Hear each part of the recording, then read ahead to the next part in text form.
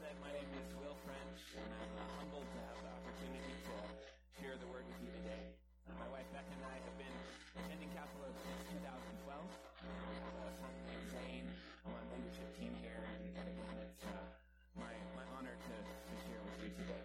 Would you pray with me, please? Dear Lord, thank you for today. Thank you for this day, for the opportunity to gather together to worship you.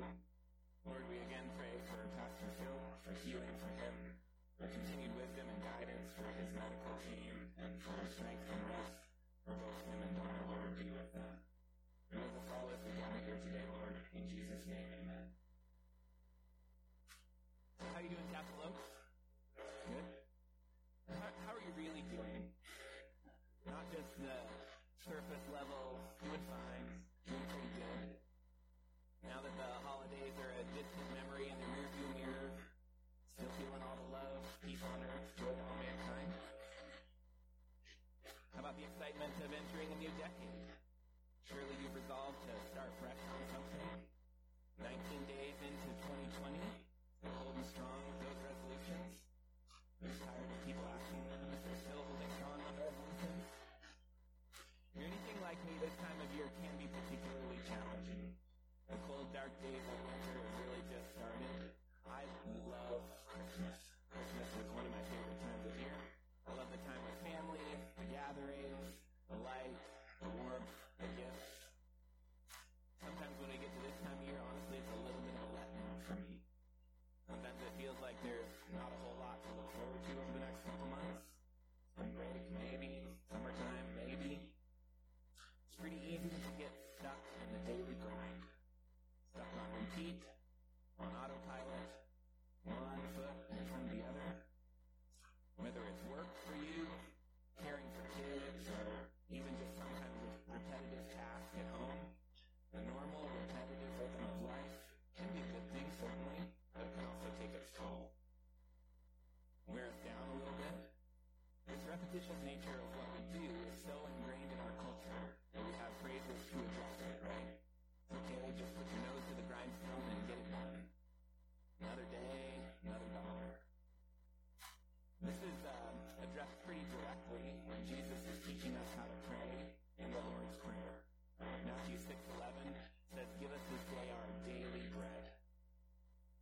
Notice it's our daily bread, not our weekly bread, not enough bread in the bank for retirement, not enough so we're comfortable, not exciting bread, but daily sustaining bread.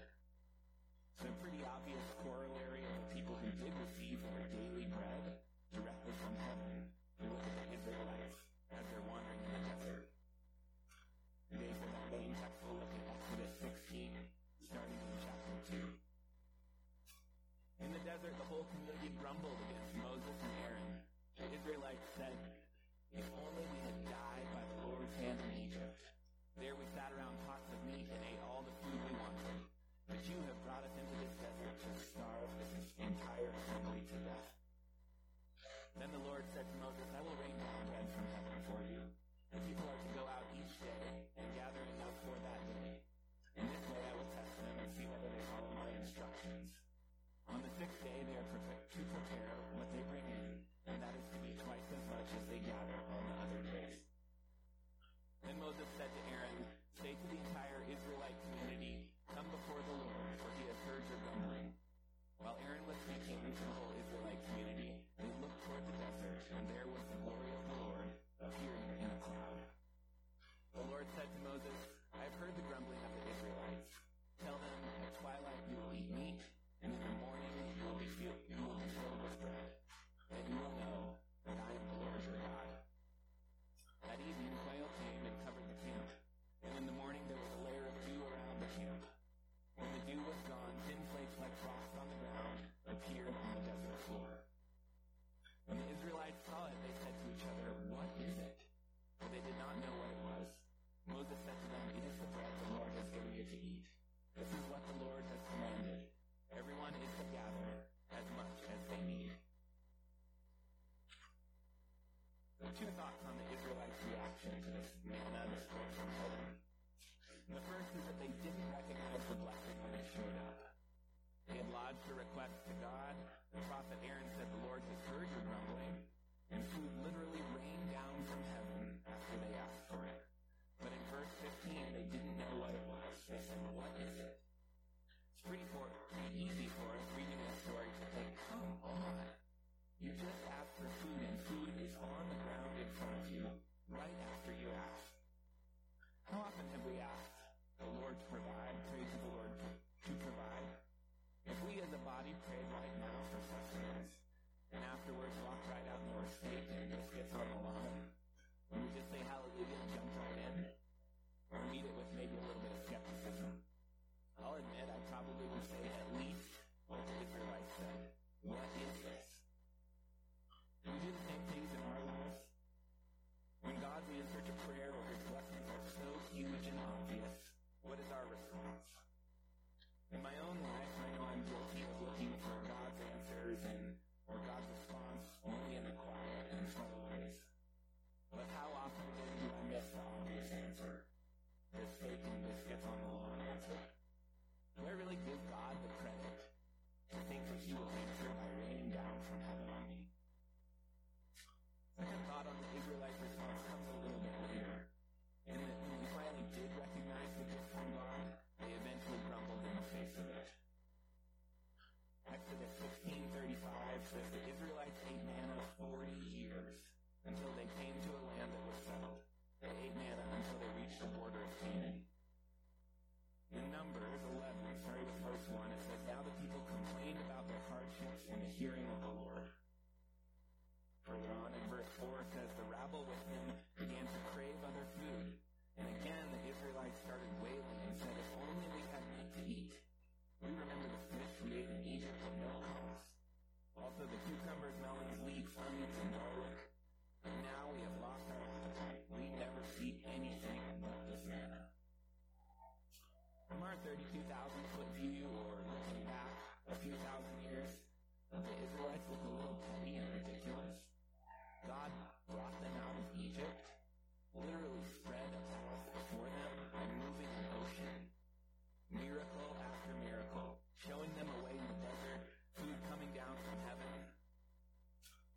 The same food for 40 years. Talk about God's providence and his consistency. But how many times in both Exodus and Numbers does it say that the Israelites complained? They grumbled, they even wailed. Lots of times, even in just Exodus 16 and Numbers 11. How many different ways had God provided for them, and yet they still felt the need to lodge their complaints? The blessings that God gave them were so obvious, coming from the sky even. But let's be honest, doesn't this sound a little bit familiar? I can pretty quickly put forth a holier-than-thou response to the Israelites' reaction. But realistically, my response can be just the same as the Israelites. Just as petty. Just as frequent. Particularly when I'm thinking about the things that are in front of me every day. The things I'm used to. The things I might take for granted. My house. My job. The country I live in. The things my wife does for me every day. And doing the same thing for 40 years, maybe I'll give them a pass. If I eat leftovers for 3 nights in a row, I start to grumble a little bit. But when we have the same thing in front of us, day after day, it's sometimes difficult to appreciate any newness, to get a fresh perspective. Think about a drive that you make multiple times per week. Maybe to work, to the gym, take the kids somewhere. How often do you notice something new or different on that drive? My mom grew up in the Tudor Canyon, about an hour west of Fort Collins. She grew up there with her sisters, my grandma and my grandpa. They ran a resort there in the summertime. And the rest of the year, my grandfather worked for the city of Fort Collins. So he made the drive down and back up the Tudor Canyon thousands of times over his lifetime. Is his profile right?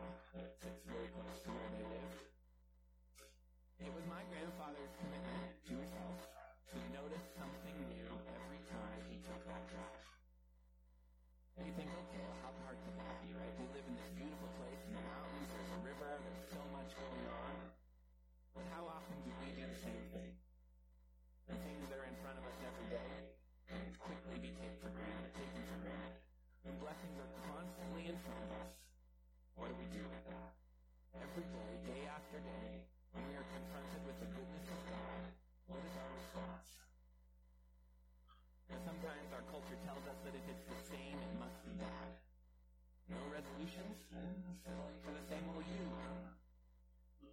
Been in the same job for how many years? With no upward mobility. When we want to be bored, boredom is a terrible thing. The following quote from G.K. Chesterton in Orthodoxy really drills down to the heart of what we're talking about today.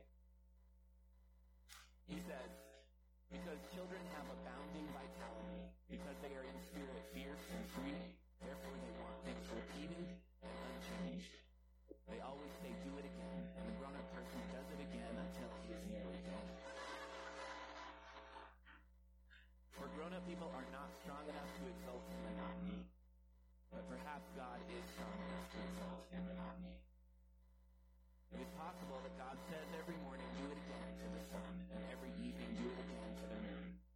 It may not be automatic necessity that makes all daisies alike. It may be that God makes every daisy separately and has never got tired of making them. It may be that he has the eternal appetite of infancy, for we have sinned and grown old, and our Father is younger than we. What would it look like if we approach every day with the eternal appetite of infancy? This is Zane. He's my son. He's 18 months old. Zane is a joy. He loves tractors. He loves dirt. He loves puddles. He loves books. And he does things over and over and over again. For him to say, do it again, is a little bit beyond his linguistic reach right now. So instead he just says, go please, go please, go please. Do it again, do it again. Whether it's a magic carpet ride in the laundry basket or a horsey ride on my knee, he is doing it again and again. And if you haven't experienced a child doing that recently, I'm sure you saw it as a child too. Luke 18:6 says this, but Jesus called the children to him and said, let the little children come to me, and do not hinder them, for the kingdom of God belongs to such as these. In Matthew 11, at that time Jesus said, I praise you, Father, Lord of heaven and earth, because you have hidden these things from the wise and learned, and revealed them to little children. Zane is in wonder of the world around him. Whether it's geese flying through the air, his response is typically, oh. The other day we walked into a room with a bunch of chairs and he says, oh. Sometimes it's the simplicity of a wind-up toy. Wind it up, watch it go, and he'll just chuckle to himself. So fun. To be so caught up in a moment that they could think of doing nothing else but to do what they're doing again and again, that is wonder. Besides being in awe of what is around him, Zane notices things. One of his favorite things to notice is airplanes in the sky. Airplane, airplane. Sometimes I don't think there's an airplane there, but there always is, even if it's way off in the horizon.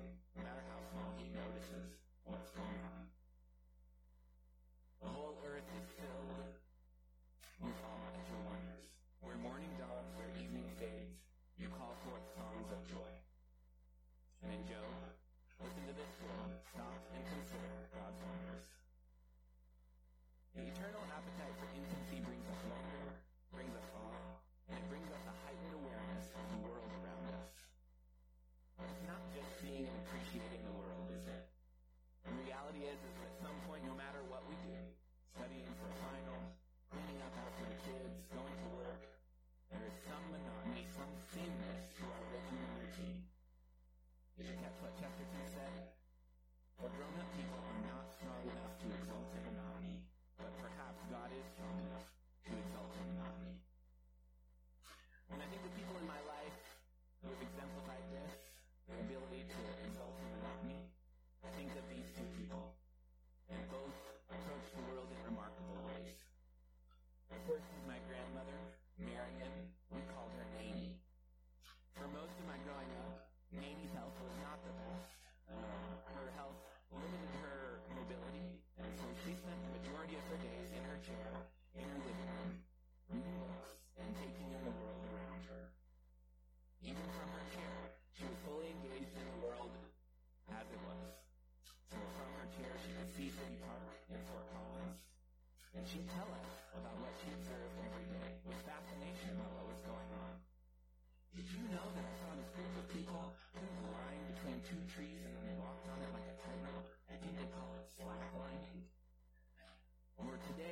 group of people dressed up in Renaissance costumes, and they were practicing sword fighting. Much of her life was that chair, but she was still fully engaged with what was going on around her. And when you're a kid, you can tell those adults that are truly fully engaged with you, that truly want to listen to you, versus those that may just be paying you lip service.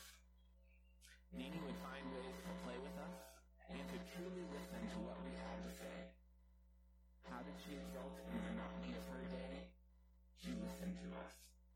She would hear the stories that we had no doubt told her 10 times, and her response was always one of wonder. My land, that is interesting. Do we truly listen? When someone says, do it again, what do we hear? Do we hear just another thing on the to-do list? Or do we hear someone's true request for help? When we hear do it again, do we hear a child that just can't give it up? Or do we hear joy in what they're actually doing? One day, Nani picked me up from kindergarten during our Red Ribbon Week, where we were learning to say no to drugs and alcohol. Nani was a pack-a-day smoker for 50 years. That day when she picked me up, I said, Nani, I'd like you to quit smoking. I don't remember exactly what she said to me, but that day she stopped smoking cold turkey. She truly heard what I had to say. She was truly listening. Would have been easy to hear that request as an overzealous, naive kindergartner asking her to do something hard. But instead, she truly listened. She heard a request that was centered in love and concern, and she took it to heart. Over and over, New Testament and Old, God tells us to listen. No less than 5 times this verse appears. Whoever has ears, let them hear. And in Isaiah, listen and hear my voice. Pay attention and hear what I say. Think God wants us to truly listen and hear? He speaks every day. Are we listening? My sister Abby was also largely confined to her chair. She was born with severe developmental disabilities. She had a condition called lissencephaly, which means that her brain was smooth, whereas ours have ridges and gyrations. She did not have that. And this led her to have a number of physical manifestations of disability. She had severe and frequent seizures. She never sat up on her own. She never said a word. She never rolled over. She had difficulty eating when she was very young, so she ended up having a feeding tube being put in. Because of this, Abby's days were all largely the same. She would spend them in her bed or in her chair in our living room and simply be. Abby was largely defined by her stillness. And yet, she taught many and had a deep and lasting impact on those around her. It's a difficult lesson for an 8-year-old to sort of grasp. Sure, I was proud of Abby. I loved her. I was glad she was my sister. But it's easy for a little kid to focus on what she could do.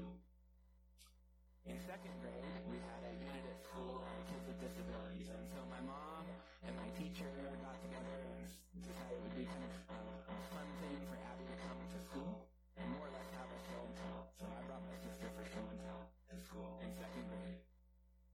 And I answered questions from the kids about what Abby could do, the things that she did, what it was like to live with a sibling with disabilities. And the day went well. Mom was pretty happy with how it went. When we got home at the end of the day, I was kind of moping around. Mom said, what's the matter, Will? I thought today went great. Abby did well. What's the deal?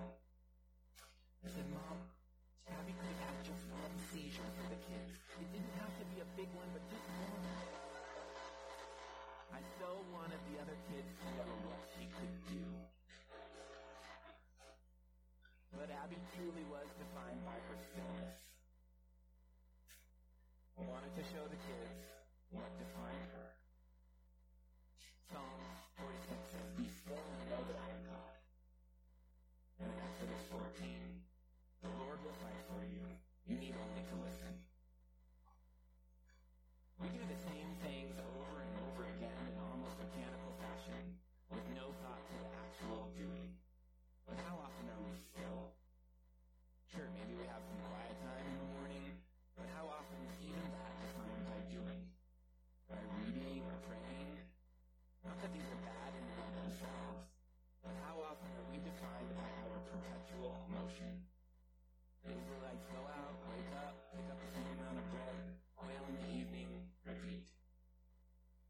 had no choice but to be still. And in doing so, presented an opportunity for us to see someone who was always fully present and still. No doing, but rather being. Some would look at the monotony of her life and question what value that brought. But those of us who knew her knew the immense value and peace that her being brought to our lives. So, we can all probably name that superhero person whose outlook on life, despite difficult circumstances, is a testament to us all. What's the problem with just putting your head down and nose to the grindstone and going through each day? Sure, each day presents us an opportunity to engage in the fullness of life, but if we don't really do that, what's the big deal? The day-to-day is where I'm most likely to be caught wide right. It's easy on the mountains and the valleys for me to admit that I need God. Things are going well. Thank you, Lord. Thank you for the blessings. Things are hard.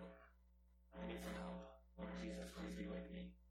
But on a standard day, do I truly admit and confess that I need God? Pretty easy to get caught with your head down, doing the same routine. Put it on autopilot, put it on repeat. In his book, The Screwtape Letters, C.S. Lewis is writing from the perspective of Screwtape, who's writing to his nephew Wormwood. Both are demons, and Screwtape is trying to teach Wormwood how best to effectively tempt humans and bring them over to, quote, their side. Screwtape says this: "Indeed, the safest road to hell is the gradual one, the gentle slope, soft underfoot, without sudden turnings, without milestones, without signposts." Think about the example that Phil has given last few weeks of a field goal. How much is that field goal missed by? In the videos that we've seen of missed field goals, not much. A foot? Inches sometimes? Considering how wide the goal is, doesn't take very much. The days when I am wide right are more often than not the days when it's easy to say, I got this. Done the same job for how many years? No problem. Same deal. Phil talked last week about a common visual being given for when we are wide right, for sin is to miss the mark, and how the mark is not moral perfection that we're aiming for, but rather union with God. For me, on a daily basis, if I think I've got this, go to work, feed kids, how many opportunities through the day did I have to look for union with God and miss? Richard Rohr has a great quote. Says, we see what we expect to see. What do you expect to see tomorrow? Or maybe Tuesday, if that's your next normal day? Do you expect to see manna raining down from heaven? Or the same old stale bread that you've eaten for the last 4 years? Do you see the same old drive? Or a new and fresh wonder within God's creation? Think about your to-do list for Tuesday. Same old tasks? Or an opportunity to exult in monotony. Let's pray together.